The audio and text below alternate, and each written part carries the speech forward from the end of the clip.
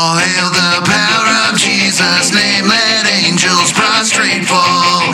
Bring forth the royal diadem and crown him Lord of all. Bring forth the royal diadem and crown him Lord of all. Welcome everybody to the Tag Garrett Podcast. I'm Ray. I am Dave. And yes, he's back on the line again, so he's at home. But hey, through all this mess that we've had to do, you know the drill. We get him on the phone. He comes in. We have Monday Night Live here on Facebook. We post it up on the podcast platforms and everything. But yeah, how you doing tonight, Dave? I'm good, man. I'm not at my home. I'm actually that's right. out at Peace Valley. Peace Valley. Making sure that I'm ready for my logic class, doing a lot of Douglas Wilson reading and some Anthony Weston reading and some Norman Geisler reading. So all good things. I'm really having a good time out here. Today was my first day out here. I got a lot done, was able to not only get some things done in my class preparation, and it's just, it's not that I'm not ready to teach, it's just that I'm wanting to make sure that I'm overly ready. And I'm pretty excited, and I wanted to make sure that I got some time just to pour into all that content. Really excited for this opportunity to teach another class at Spurgeon. I'm really thankful for the opportunity to serve there, and grateful for everyone who gives to the cooperative program so that I can prepare men and women for the furtherance of the gospel and proclaiming the kingdom has come. So yes. Really Amen. good things. And I'm grateful, Adam, that you're allowing me to call in and do this program remotely. I'll see you on Saturday, and I'm looking forward to that. That's going to be a great thing. Yeah, so speaking of that, please, if you have not yet, go back to last week's podcast that was up, and then livecast, go on YouTube. It's out there.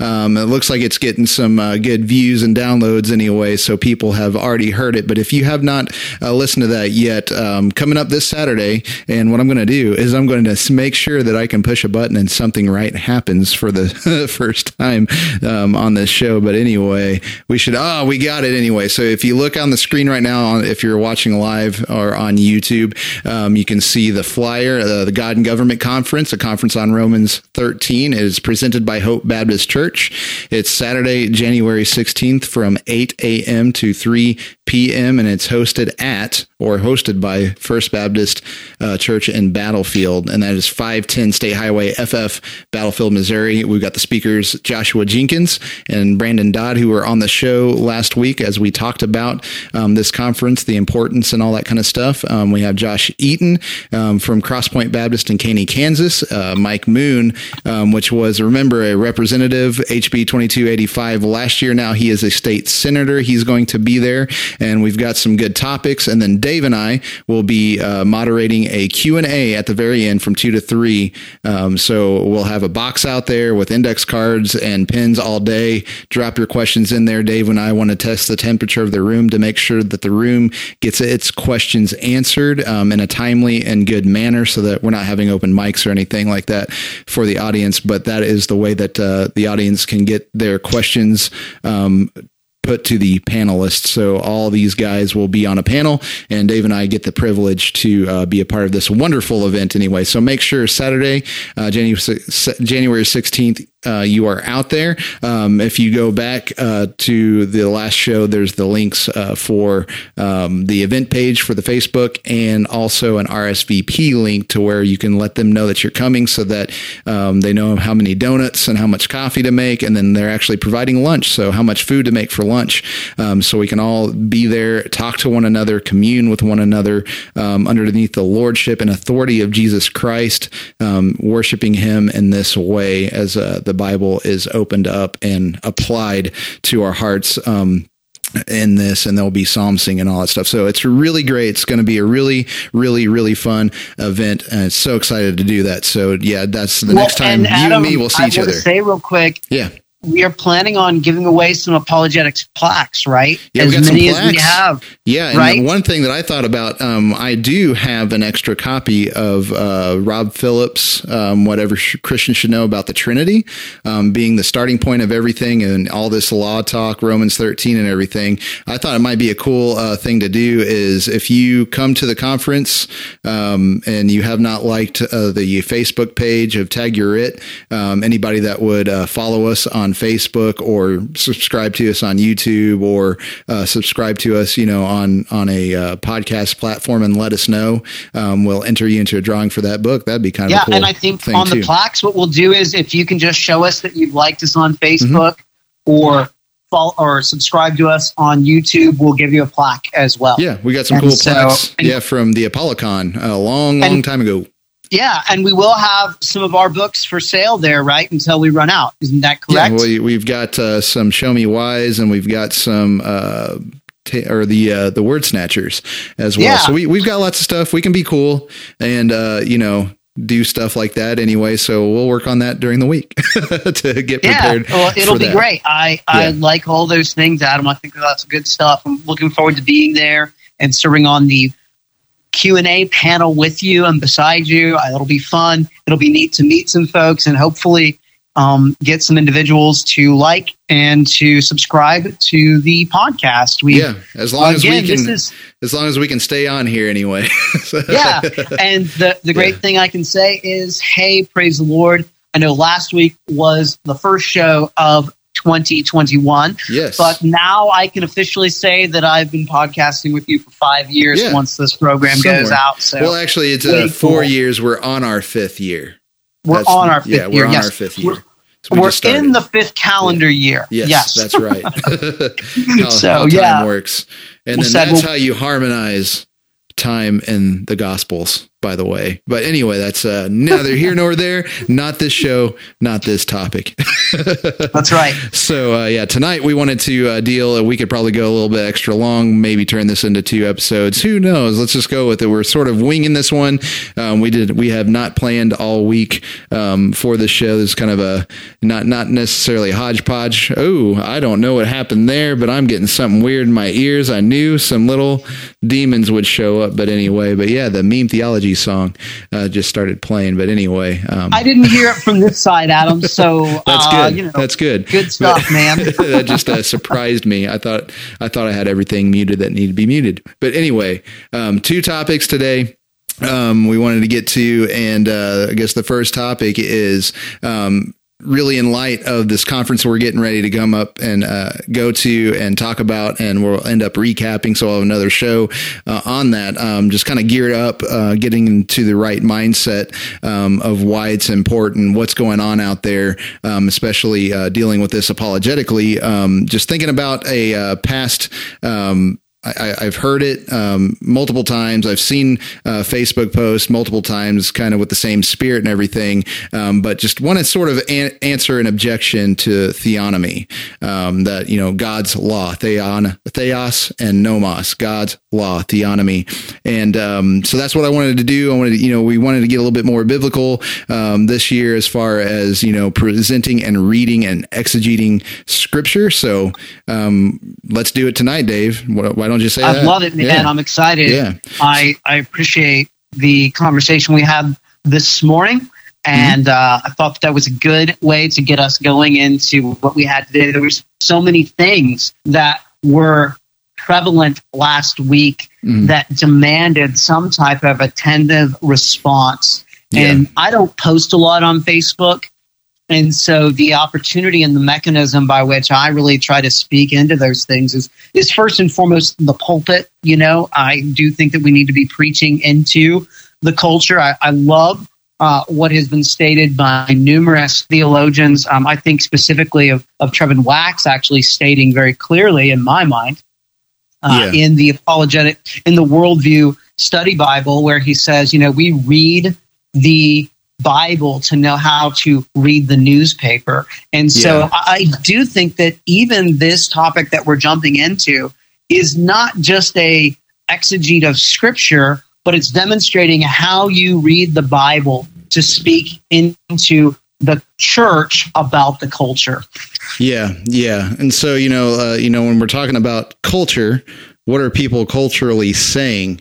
And that's what I wanted to deal with tonight, because, there's one message that was sent to me after we had started the Missouri Baptist the Missouri Baptist for the Abolition of Abortion page. I sent out a bunch of invites to like that page, and I'd gotten a response back to why they could not join me, join us in that venture, being a Christian still and all that kind of stuff, and just kind of laying out a few things. I replied back to him and got a little bit of a reply back, and try to see if I can invite him into a conversation anyway. But sort of want to utilize that. I went on Facebook and also just get some recent mining anyway of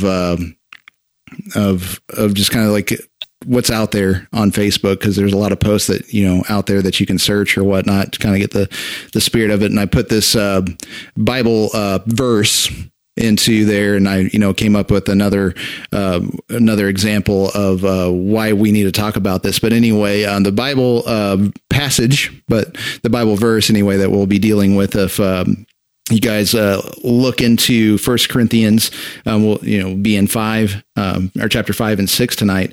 But there is a key verse here that is sometimes from people if they want to have a knee-jerk sort of saying anyway to speak against the law or God's law, and being, I guess it's not necessarily a direct, it's an indirect attack at a theonomy anyway. It's sort of a peripheral argument. But whenever we talk about how God's law is still in place and active today, and that people are judged by it. And, whenever we talk about abortion, we want the civil magistrate to treat it as murder and to try people for murder. If it's premeditated or whatever, that it should be tried as murder. And if it's truly the case, then you suffer the penalty for murder. Anyway, they would say, ho, wait a second. Paul said, and if you look in chapter 5, verse 12, for what business is it of mine to judge outsiders? And so that's sort of been I've seen that in a few spots. And whenever you think of that verse and then think of what people say, you can kind of sort of relate to what's going on there. Well, even at the Missouri Baptist annual meeting this year, that was one of the first things that people brought against our statement was, wait a second, we can't do that. And to that, I'm sorry if I'm taking the segue here, but that, my statement is, what is more terrible, to reject God's law and his holiness, because his law is, of course, pointing towards his holiness, or to say people are guilty of murder because he said that? I'm going to embrace God's law, not trying to make some person happy. What's more compassionate? Well, wait a second. What's your standard of compassion? Yeah. Upholding what God says is right, or upholding what you feel is the nicer thing to do? Yeah. And so, that's where the rubber meets the road. Which master are you going to serve? Mm-hmm. Are you going to be embarrassed by God's word? Which, if you're at the Missouri Baptist Convention in a room full of people, we're all gathered there for the gospel, the Great Commission. If you're embarrassed of God's word, you have to be embarrassed at the Great Commission. You can't just parts and piece this stuff out. Unless if you have a really good argument on discontinuity, again, we have to talk covenantally, which I don't know. The sad fact is in Baptist life, we've lost that to dispensationalism, which sharply just closes things off that are not closed off in Scripture, and that's the debate, really. Whenever we consider this attitude, here's just a message, no names or anything, and there is nothing, there's no malice or anything that I have. Here's an opportunity that was presented that could cause a higher brotherhood, a higher fellowship between me and this fellow that messaged me anyway. But anyway, I just want to read it. It says, thanks for the invite, and I'm declining. I love your Christian faith, and I like the apologetic approach you share. I am a huge believer, yet I am a liberal, which is the first issue to deal with, because he's identifying as a liberal, not, or, I mean, you could say maybe Christian liberal, but now you're adding something to your Christianity that you'd have to go, is the liberal position Jesus's position or not, or is it just something he's assuming, number one, that you would know whether there is some type of consistent liberal definition, which I would say, if you're truly a liberal, then you would actually, if you're going to be consistent, you would reject the ability to have a universally understood definition for that terminology, by the way. Yeah. If you're truly going to internally critique that worldview, that's the problem. Words don't have meaning. So what did you mean? Well, he obviously demonstrated he couldn't be consistent with his position. Yeah. That's the thing. And even Paul, another place, I guess in Corinthians, he's talking about divisions among you. And, one says we could just equate it. One says he's a Republican. One says he's a Democrat. One says he's a libertarian. You're all gods, right? So that's the first issue. But he says, though I will not have an abortion, I am pro-choice for other reasons. I am very much pro-education and information, yet completely banning. I am not for it. Sorry. So he's not sorry for not wanting to abolish abortion. He says, hope this doesn't change your opinions of me. And it's one of those things that knowing this person, knowing the groups they are with, I already knew this. Whenever he messaged me about this kind of a thing, it's already in my mind. So it's not that I think any lesser of him. And I did say, here's error and all that kind of stuff. We don't have to go through my reply back to them. But, I just wanted to get back to what he says after that. He says, thanks. And I do appreciate it. I do feel I have an interpretation of the Bible that helps me become sanctified.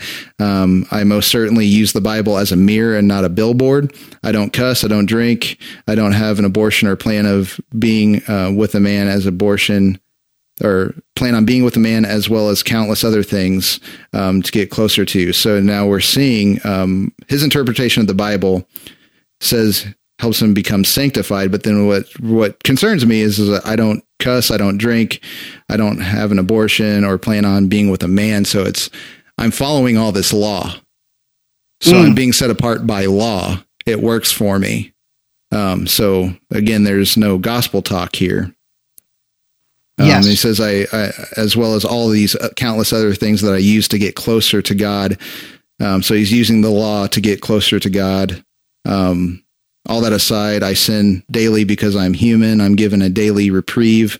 I just don't want to be... Wait a second. I want to stop real quick, Adam. I know we haven't jumped into the text, but this gentleman's statement, and I mean this with all due respect and all charity that I can muster, he just laid out some objective statements that he believed, as you pointed out, are somehow interconnected with law. He is saying, don't use words that are going to defile me, right? Yeah. Or don't use words that demonstrate the filthiness of my heart. Yeah. Don't, and when he says drink, I'm assuming he means don't be given over to drunkenness. Like, I assume that's where he is.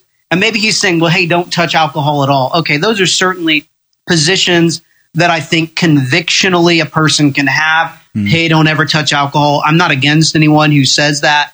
Right now, if they say, well, no one should ever drink because that's going to sin, I think that they're, again, being a little arbitrary there. But I'm reading it as he's saying, don't get drunk, right? Yeah. Yeah. Well, he's not. Yeah, he's not doing these kind of things. But in nowhere, like in here, does he mention the salvation? He's just going, I have an interpretation of the Bible that leads me to follow law. But he doesn't say what is that.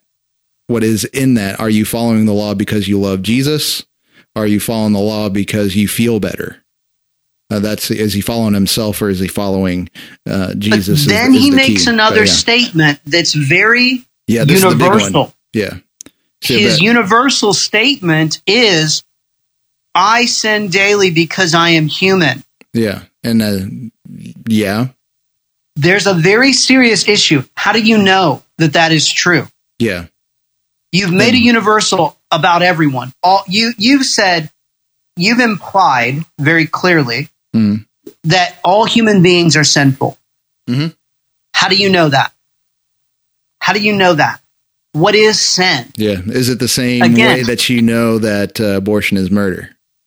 Exactly. That's the thing. And so it goes on ahead and it says, and here's the big issue. It says, I just don't want to be a stumbling block by forcing laws on people that might not be ready for that in their life. So you have to be ready in your life to not murder babies.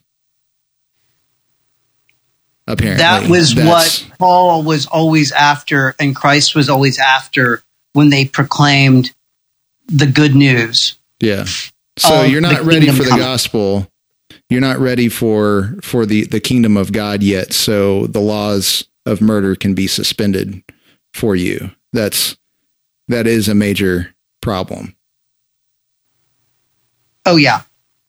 So sorry, go ahead and continue there. But yeah, it says, knowing you're an apologist, prove you come, or knowing that you're an apologist, this is where the text kind of gets a little weird, but you come from prepared for all arguments. I would be coming from a concept of love and tolerance to get to know and grow a friendship. Now I'm a terrible typist, so I won't go on with you. Love you, brother. Can't wait for an opportunity to meet. So sometime I need to meet with this guy.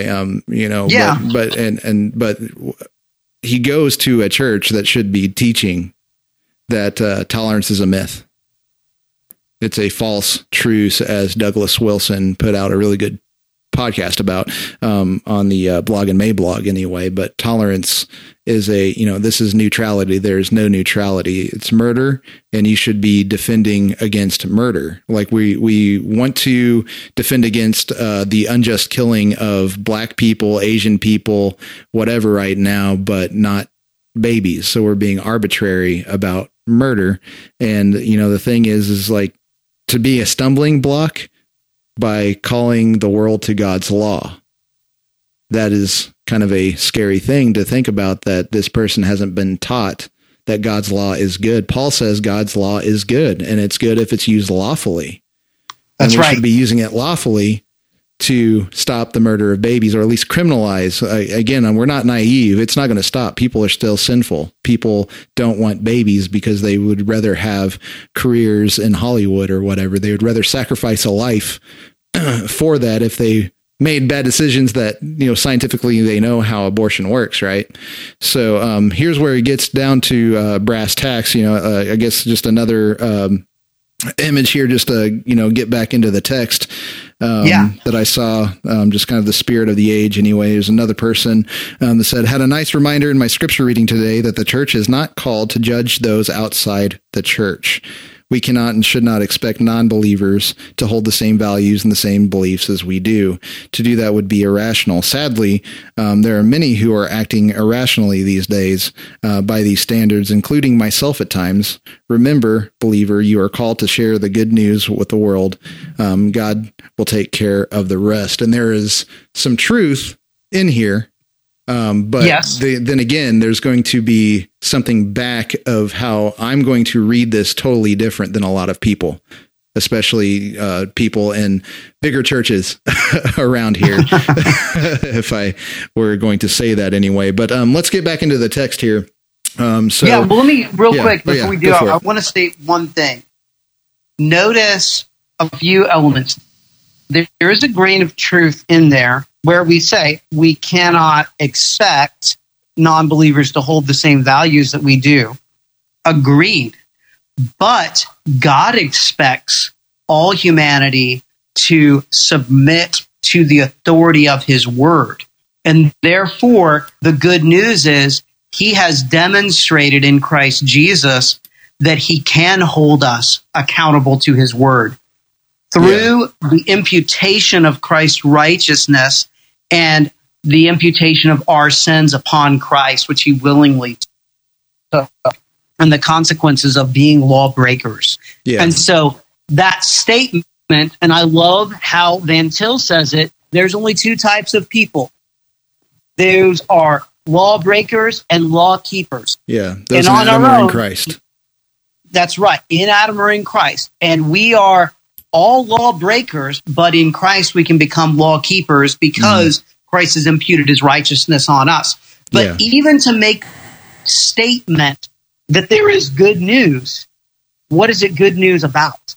Yeah, If we're going to share the good news, what is the first thing that we have to say? we have to say Well, that we've there broken is a the law. standard by which to there Yeah. is a standard by which to evaluate those people who are outside of Christ against. And Yeah. so this is a self-refuting statement. And of course, she's believing that she's saying something great. She's not. She's saying something incredibly foolish when you break it down. Yeah. Sorry, Yeah. Adam. Oh, no, that's fine. And I know that we're probably having some live issues right now, just for you live guys that can maybe still hear this. Sorry about this. I'm not sure. I'm just going to let my computer do its thing. But hey, it's available for podcast consumption. It'll be up in the morning for you live guys now. It'll be up in the morning for you podcast guys. You're hearing it now. Thank you so much, Adam, for doing all that hard work, man. Yeah, there's Appreciate something going on. There are internet issues or whatever. But we will move on because we are still recording on the other computer. So got a couple That's right. universes here. Amen. So, but yeah, so, the gospel, we got to realize, simply stated, the gospel presupposes the law. If you have not the law, you do not have the gospel. We Amen. cannot divorce them. You can be divorced from the curse of the law because not because God winks at you, as we've discussed on the show before. Christ does not just dismiss the charges. He took and absorbed what you deserve. He took the charges of yours on himself, became sin, who knew no sin, so that we could be the righteousness of God. And that is the gospel. The gospel is nothing without the law. And what is the law? That's a lot of people will end up, it's the law of Christ. Well, you're still saying a universal statement and nothing particular. So you're still talking about nothing. So there must be particulars here. And so the only law that we have in the scriptures is the law that reflects God, his moral law. And then really, whenever we get down to it on the civil side, there is civil law because it's God's moral law worked out socially. That's what justice should be based on.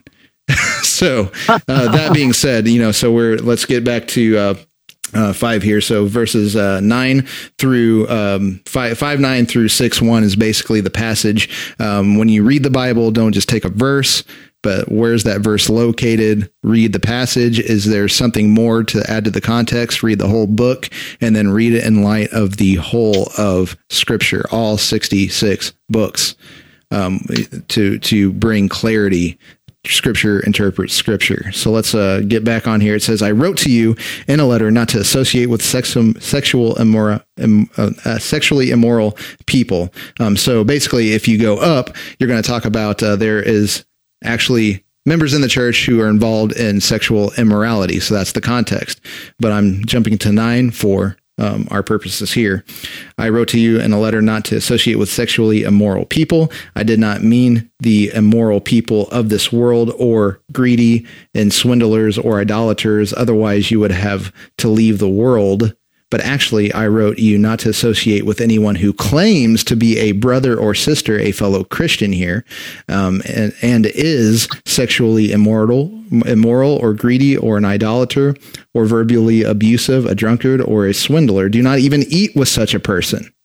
So don't bring these people into your home, right? And he says, for what business is it of mine to judge outsiders? Don't you judge those who are inside? God judges outsiders. Remove the evil person from among you. And he says, if any of you, and this is chapter 6, if any of you has a dispute against another, how dare you take it to court before the unrighteous and not before the saints? Or do you know that the saints will judge the world? Or don't you know that the saints will judge the world? So there is a judgment from the saints over the world here. So if you keep reading, and if the world is judged by you, are you unworthy to judge the trivial cases? Don't you know that we will judge angels? How much more matters of this life? So if you have such matters, do you appoint as your judges those who have no standing in the church? I say this to your shame. Can it be that there is not one wise person among you who is able to arbitrate between fellow believers? Instead, brother goes to court against brother, and that before unbelievers. As it is to have legal disputes against one another is already a defeat for you. Why not rather be wronged? Why not rather be cheated? Instead, you yourselves do wrong and cheat, and you do this to brothers and sisters. And we can really end there for our purposes. Yeah.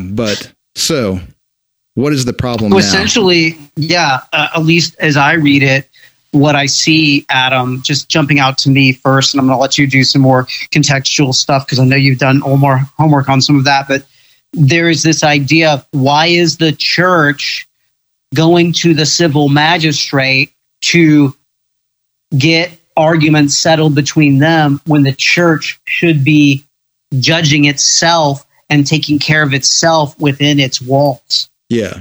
That's the point. Not saying you shouldn't judge those who are outside of the church as guilty of sin. All right. There you go. Yeah. So that's the issue. And so really, this establishes the ideas of theonomy. This establishes them because this is saying there is a sphere of government in the church institution that you should be judging these things. And then what we know from other scriptures that we are to forgive one another because Christ has forgiven us. So there is a sphere. So this only establishes the fact that you are supposed to be self-ruled, not autonomous, but self-ruled, not self-lawed. And then you have a family sphere of government with the husband as the head. And then you have the church sphere of government with elders and deacons.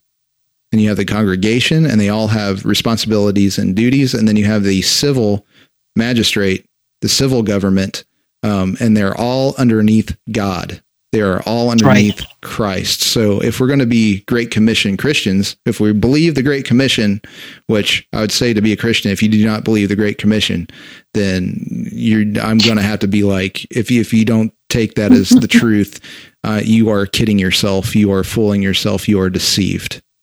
I want better for the person that would believe that. But their response to me would be where I would have to go, you're not really a Christian. Because he says all authority in heaven and on earth has been given to me. Colossians 2, right?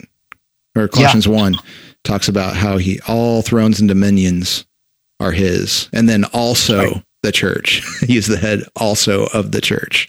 So he is, as well as the thrones and dominions of the world, he is also the head of the church. And so what we need to realize is whenever we're talking about judgment here, like that last thing that I talked about, that the church is not called to judge those outside the church. I can read that as like, well, yeah, we don't have a court for outside the church people, but we do have a court for the inside.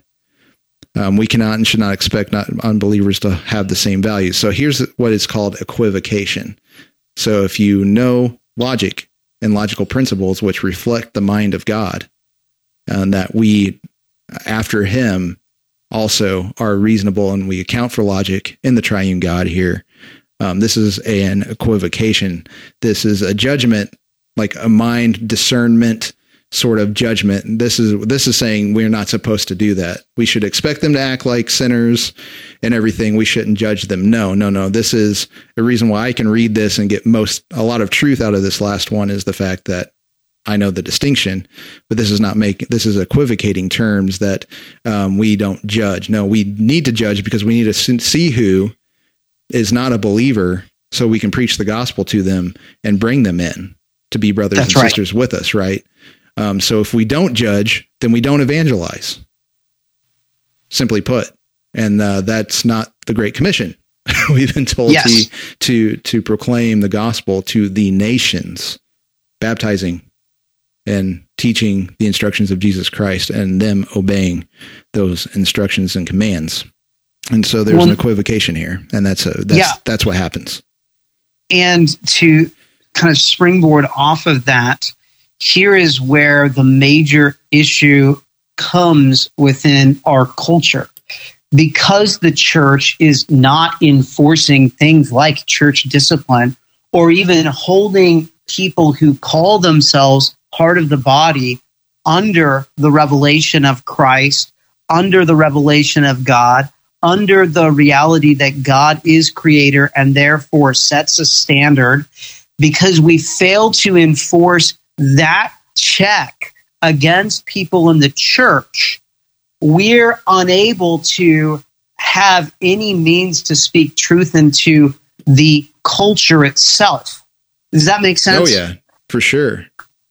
And so at the point where we quit using the law as a standard by which to measure the actions within the church, we have no voice to speak outside of the church. We will always be, and I love those words of Paul, a stumbling block to our culture when we're actually living out the gospel, because we can judge. In fact, as Christ says in John 3, guess what? Unbelievers are already under condemnation. That means they're already under God's judgment. But when we stop and jump from inside of the walls of the church and just start blatantly throwing out large generalizations against the culture, they mean nothing, because we've not enforced those same standards within the church. And Paul is pointing to that as exceptionally problematic, right? That instead of going inside of the walls of the church to get judgment, we're actually jumping out to the civil magistrate to make that judgment when they themselves don't even have a standard of justice that is held captive to the law of God. Yeah. And so that's the issue here, is like, in that last, again, that last little Facebook quote, that Facebook Mind quote anyway, it says that, God will take care of the rest. And this is where Romans 13 comes in. Yes. It's prescriptive. It says that that they are the deacon, the servant of God. And let me turn over there because I think even I've had this recently come up and had to comment on something with Austin Peterson and tell him to talk with Jeff Durbin again. It's something that he was wanting, an article he was supporting, that I was like, that basically had totally eisegeted scripture. But then again, I don't think the person that wrote it was a Christian anyway, but was appealing to, because Austin Peterson does that as well, as appeals to Christianity because they were growing up in it, and they have to appeal to guys like Dave and I for their support. Anyway, but yeah, so we get Romans 13. It is God's servant for an avenger that brings wrath on the one who does wrong. So we're not supposed to avenge ourselves. So this is 12:19. Friends, do not avenge yourselves. Instead, leave room for God's wrath. So God will take care of the rest. But guess what? He's established something that is to do God's wrath. It says, leave room for God's wrath. And you get into 13. It says it is the servant, the government. We're supposed to submit to governing authorities, since there's no authority except from God, and the authorities that exist are instituted by God. So then one who resists the authority is opposing God's command, and those who oppose it will bring judgment on themselves. For rulers are not a terror to good conduct, but to bad. Do you want to be unafraid of authority? Do what is good, and you will have its approval, for it is God's servant for your good. It is God's servant for your good.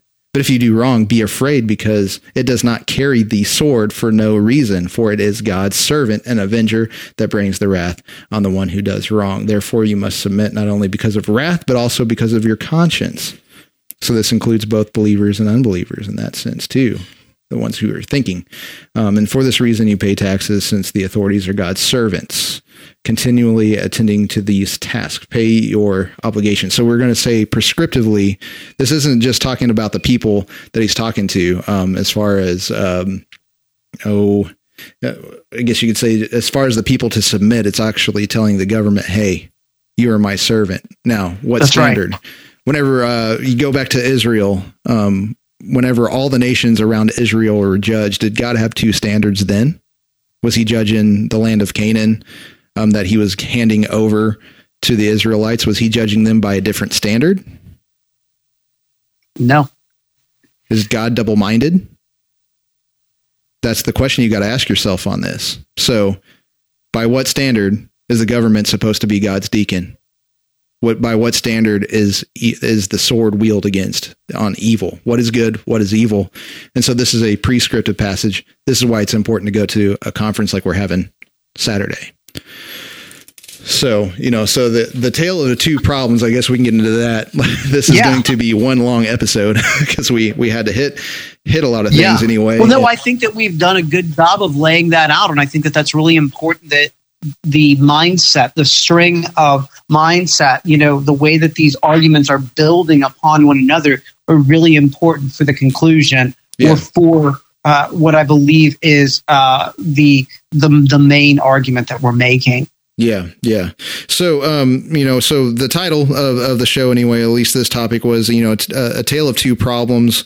Those two problems are the pietistic social retreatism, and this is given a term that I found in an article from Joseph Boot called Churchianity or Christianity, the Need for Scriptural Cultural Theology. I printed it off. It's like 31 pages right here. It's totally worth reading and having underlying studying and then going to scriptures and having a good time.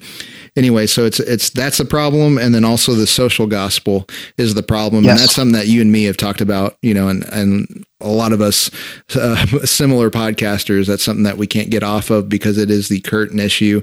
It's the culture wars, all that kind of stuff, and really, the social gospel is even closer to home because it's people who are aping Christianity, stealing our terminology, stealing the Bible and liberalizing it and parts and piecing it out for their purposes, but then blaming the conservative side.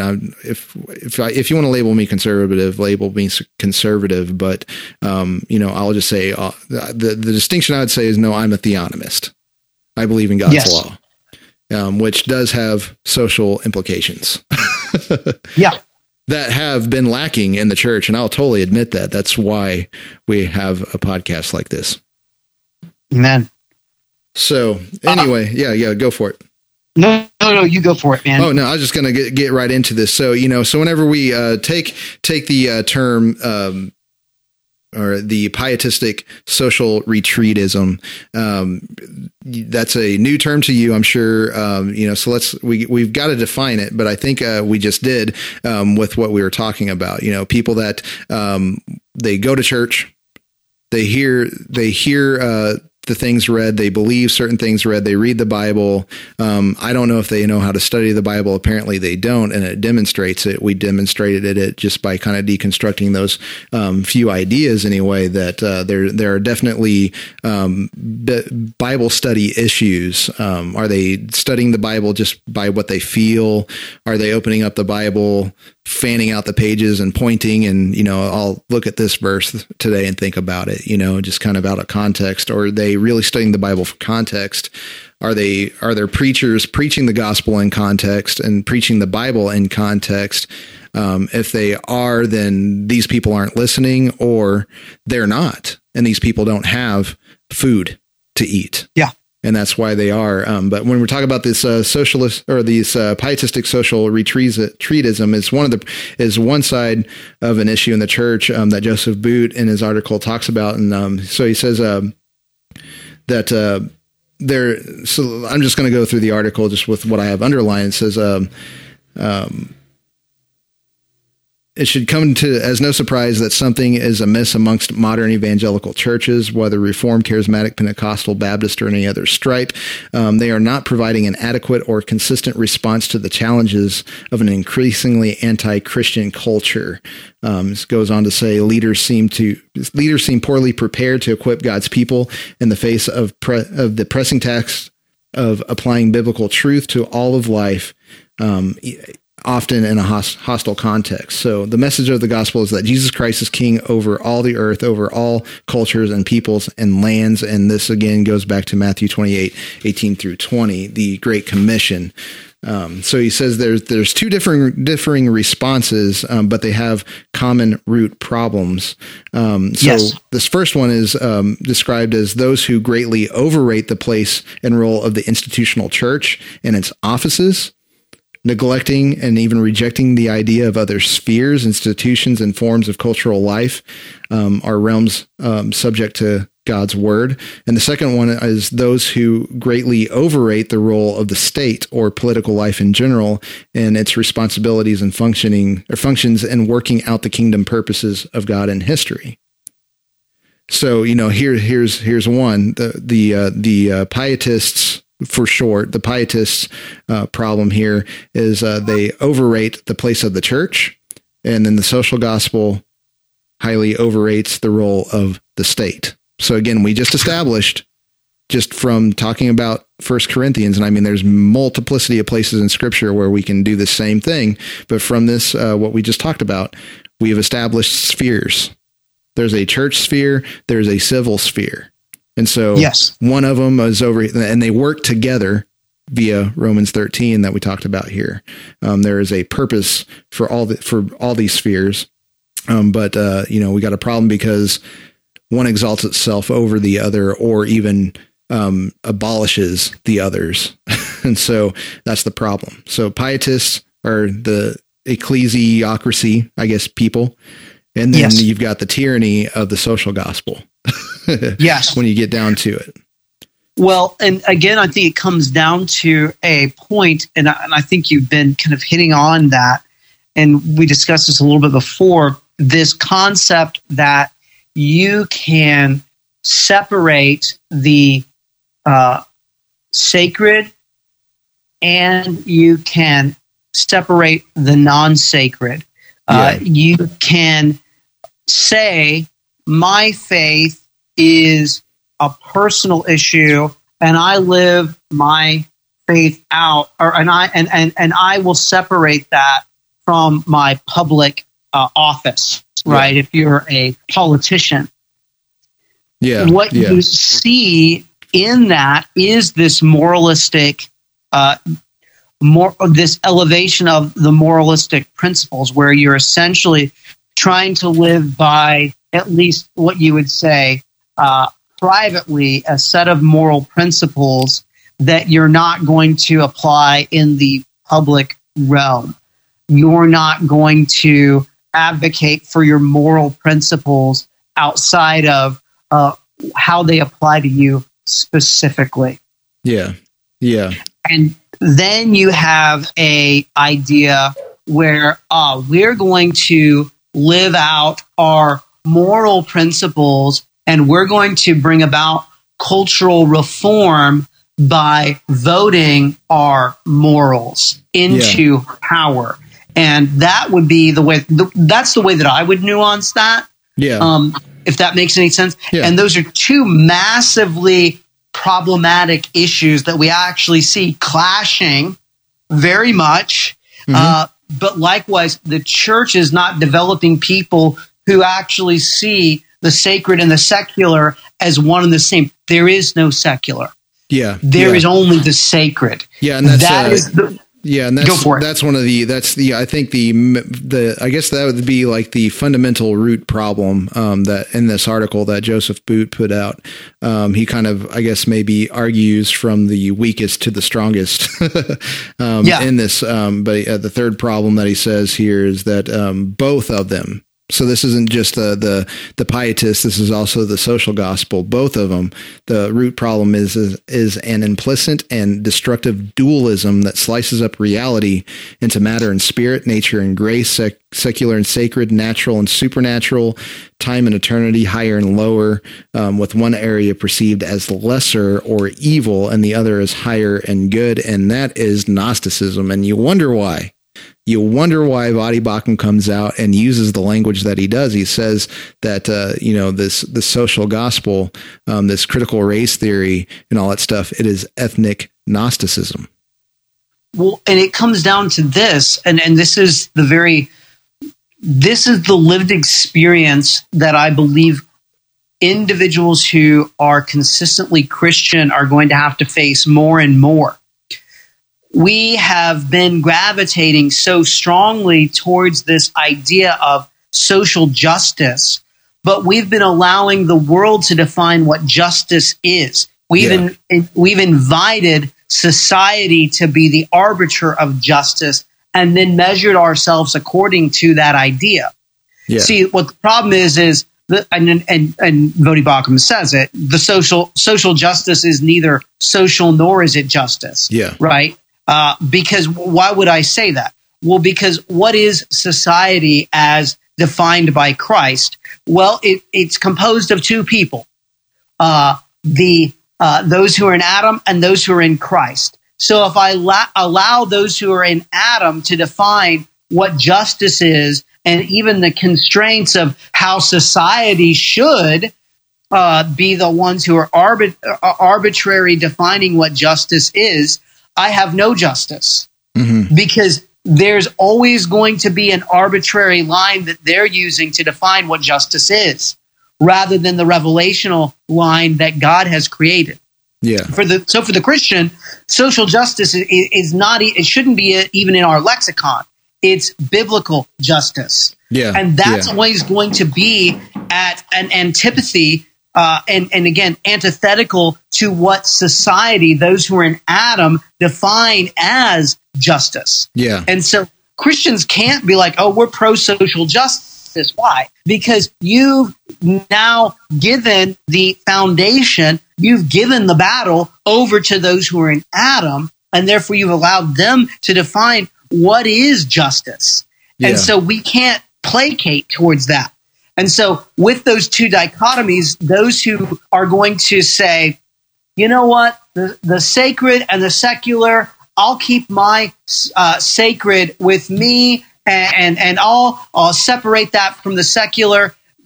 They're going to allow the secular to define what justice is always. Yeah. And then to those who think they're going to shift the culture through voting in the voting booth, they likewise are not looking to what redemption is. They're not looking to any type of, again, godly version of what it means to create cultural change. They're allowing what they would say is, oh, we're going to let our magistrates that are secular be the ones who are carrying out justice. They've now created a position where the non-believing magistrate is now carrying out what they're going to call justice. And that gives the tools, not to them, but it gives the tools to them, which they're ill-equipped to do. It's handed what the church should be doing over to the secular culture. Yeah. And the big issue is, when you just can't get around Scripture and and the history that happened after the Ascension and after Pentecost. Even with Paul, in Acts 17 is a place that we go to, with apologetics and talking about Paul at Athens. But, even before then, Paul, in the same chapter of Acts, talks about, Jason.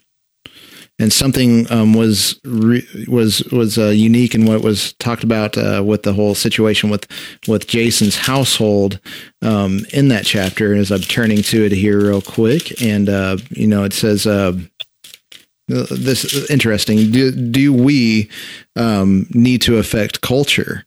I think we have enough in Jesus' words to go and make disciples of all nations. Baptizing them, right? I think we have enough, but do you need more? And we do have, again, a lot more. And if we look at Acts 17, I think it's right here. After they passed through Amphipolis and Apollonia, they came to Thessalonica. There was a Jewish synagogue. As usual, Paul went into the synagogue and on 3 Sabbath days reasoned with them from the Scriptures, explaining and proving that it was necessary for the Messiah to suffer and rise from the dead. This Jesus I am proclaiming to you is the Messiah. Some of them were persecuted and joined Paul and Silas, including a large number of God-fearing Greeks and as well as a number of leading women. But then what happens here? But the Jews became jealous, and they brought together some wicked men from the marketplace, formed a mob, and started to riot in the city, attacking Jason's house, and they searched for them to bring them out into public assembly. When they did not find them, they dragged Jason and some of his brothers before the city officials, shouting, these men who have turned the world upside down have come here too. So they recognize something about what's going on here. This is culture changing people. The Jews are mad about the culture change. And so it's not just about old covenant days being done away with, which eventually we know happened in 70 AD. But it was, he brought them in front of the city officials and had to tell the city officials, they're turning the world upside down. So you should care about this too, because why? Why, city officials, should you care about this too? It's because this has implications to change cultures. That's right.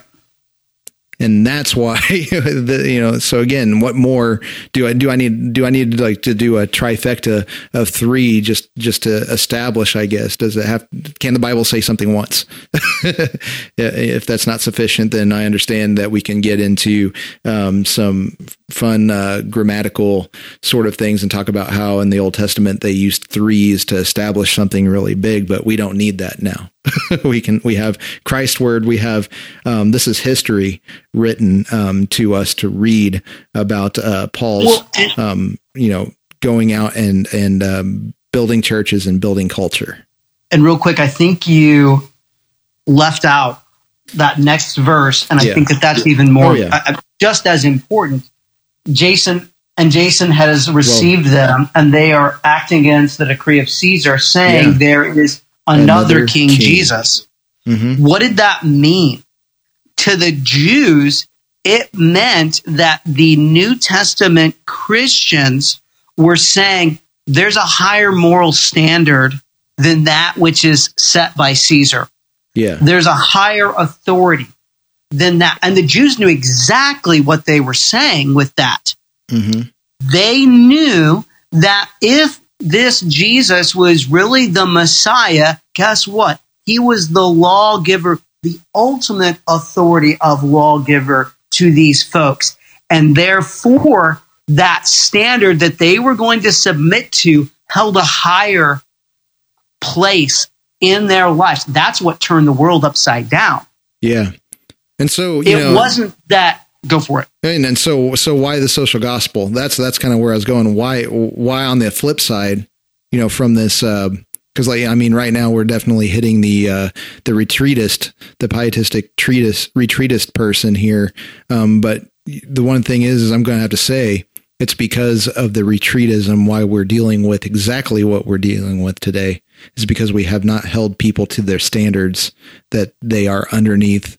Especially the civil magistrate, we have not evangelized them. We have not produced them in our churches. That is the sphere of the church to teach. And then the civil sphere is the one to deal with only retribution issues and restitution issues. Well, and that's Adam, all they should be involved in, but we have given it over to them, as you have said, Dave. Yeah, and to jump down a little bit in that Boot article, he says this pietistic but broadly theologically conservative worldview produces immature believers attending churches where they can remain unchallenged week after week, calling on God for personal blessing or to increase their faith and obedience, but with little or no conception of the scope and grandeur of the gospel or the transforming power of the kingdom of God for all life. Yet the average congregant has little or no idea how to relate his faith in Christ the Lord, the scriptures, and the call to holiness, i.e., to sanctify the life of God, to his marriage and family and his children's education, his vocation, various recreational pursuits, or civic responsibilities. In short, culture. Salvation, he is told, is for the soul and inner life, whilst the kingdom of God is something that is really coming at the end of the world and so belongs to another age. Yeah. Yeah. And I mean, that's the thing. That's what I was fed up with. Oh, yeah. That there was, is this just ritual? Is this just a check mark coming to church and singing and maybe making the next check box, like every once in a while go hang out with some people from church. There was a dichotomy in my life between school and church life. and other things. Everything was its own little its own little order, with very little to connect. But it didn't it's not that it wasn't satisfying. It just didn't make sense to me, and I wasn't getting that. And that's why the social gospel was produced. And just like he says in that article, infant Christians, then they get unsatisfied and they go, well, I think this should be bigger than what you're saying it is. Well, these people are actually doing something and it's providing for some people. There you I'm go. going to go join that. And they Yes. don't have the theological prowess to fight against anything. Well, no. Love neighbor as yourself. They don't have enough knowledge and they haven't been discipled enough to go, wait a second. No, love God and love neighbor. Yes. That they work together. If you don't have God, then why should I love neighbor? And that's why the social gospel is attractive to many evangelical pew sitters, because they haven't allowed the gospel to touch every aspect of their life, and because they perpetuated the concept of a secular sacred mentality. And then that creates the issue in which many will go ahead and turn in that same light to, well, we know there's something wrong with culture. We'll change it through the ballot box. Yeah. That'll be our hope. Yeah. We'll overthrow that in the ballot box. So you're never, so that basically you're never going to disciple people and send them to law school. So like, I understand the Reformation, when we look in history, that they were law people that ended up flipping and going into, going to become monks or going into ecclesiastical studies and stuff like that. And the thing is, God worked that beautifully, because that was what was needed at the time. Was not more civil people. They needed more real biblical people. And now, 500 years later, dang, we got to now, we've become so, inside ourselves, or we're too heavenly for any earthly good. And so it's the pendulum swings, the other way. And so we have not produced, discipled, city council members, mayors, governors, legislation people, representatives, for state or federal level. We haven't produced those. And look where it's gotten us. People are not there's people with platforms that don't wince that, right up until the baby comes out of a little hole, or I'd say big. I don't want to discount that, but basically whenever the kid has to be out to be a person. But up until then you can murder them. That's, again, it's not magic. It seems like magic, but that the magic is that somehow, humans, in their autonomy and their arrogance can go, I can tell you, even though it's arbitrary in development, I can tell you that, nope, that is not human. That is human. And that's just getting rid of some tissue. And then that would be capital murder in some states. Over here. But look where it's gotten us. And which brings us back to the Missouri Baptist annual meeting as we stood there and saw that resolution ripped apart. Mm-hmm. The first attack was actually not an attack on the resolution, but an attack on God's law. Yeah. And you would say, but wait a second, those are some of the most Christ-loving people in the world. I'm going to say very directly, they might be really Christ-loving, but they're not Christ-understanding. And if they don't understand them, how can they really love him in a deeper way? Again, and I'm not trying to be mean or arrogant or condescending. The problem is they've not allowed the law of God to touch every aspect of their lives. They've created a standard outside of Scripture for what's loving and merciful. Yeah. So, this brings me back to the, what the committee or the chair or whatever, the committee person said, this document, if it were enforced and like laws were created because of people standing up and representing this, that means women can be tried for murder. And he says that like, do you understand that people can be tried for murder? You want that to happen? And it's like, wait a second. No. God's justice. For like you're siding with somebody that we live in a society We know how it works. We know how babies are made. That is science. We are believing science. And all he did was devalue the human life that existed. Yeah. The mother over. All he did was, apply an arbitrary standard of what is loving. That's right. Not a biblical standard of what is loving, an arbitrary standard of what is loving, and then sold that emotionally to a group of people who were easily persuaded that had to be removed. Yeah. And then, so again, we understand that the science behind it, but guess what? That person that got an abortion, it's called premeditated. It's like, I don't care what I did. I don't care what the science says. I know that this is what produces this, but I'm going to kill it anyway.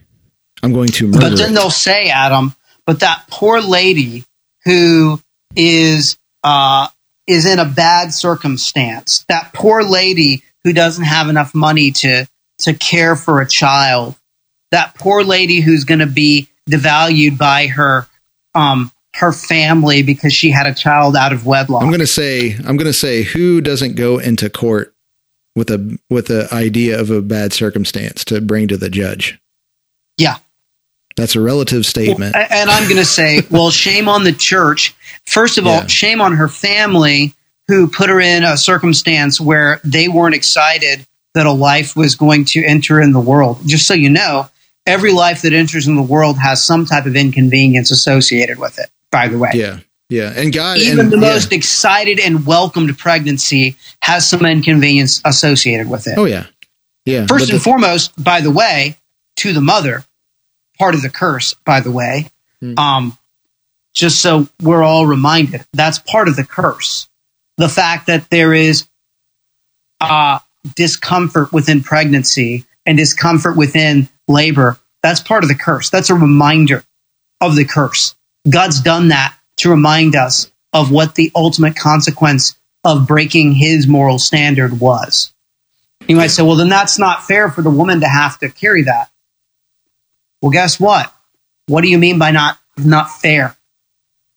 What do you mean by it's not fair? What would have been fair is God to have wiped out Adam and Eve and never given any of us a chance to live. Yeah. But God's merciful in allowing life to flourish, by the way. Yeah. And so, it's all this, all a history that gets down to Christ and him on the cross to die for sin so that we can be with him, so that we can know him forever and enjoy him forever. That's why it's there for. It's God's purposes. It's not ours.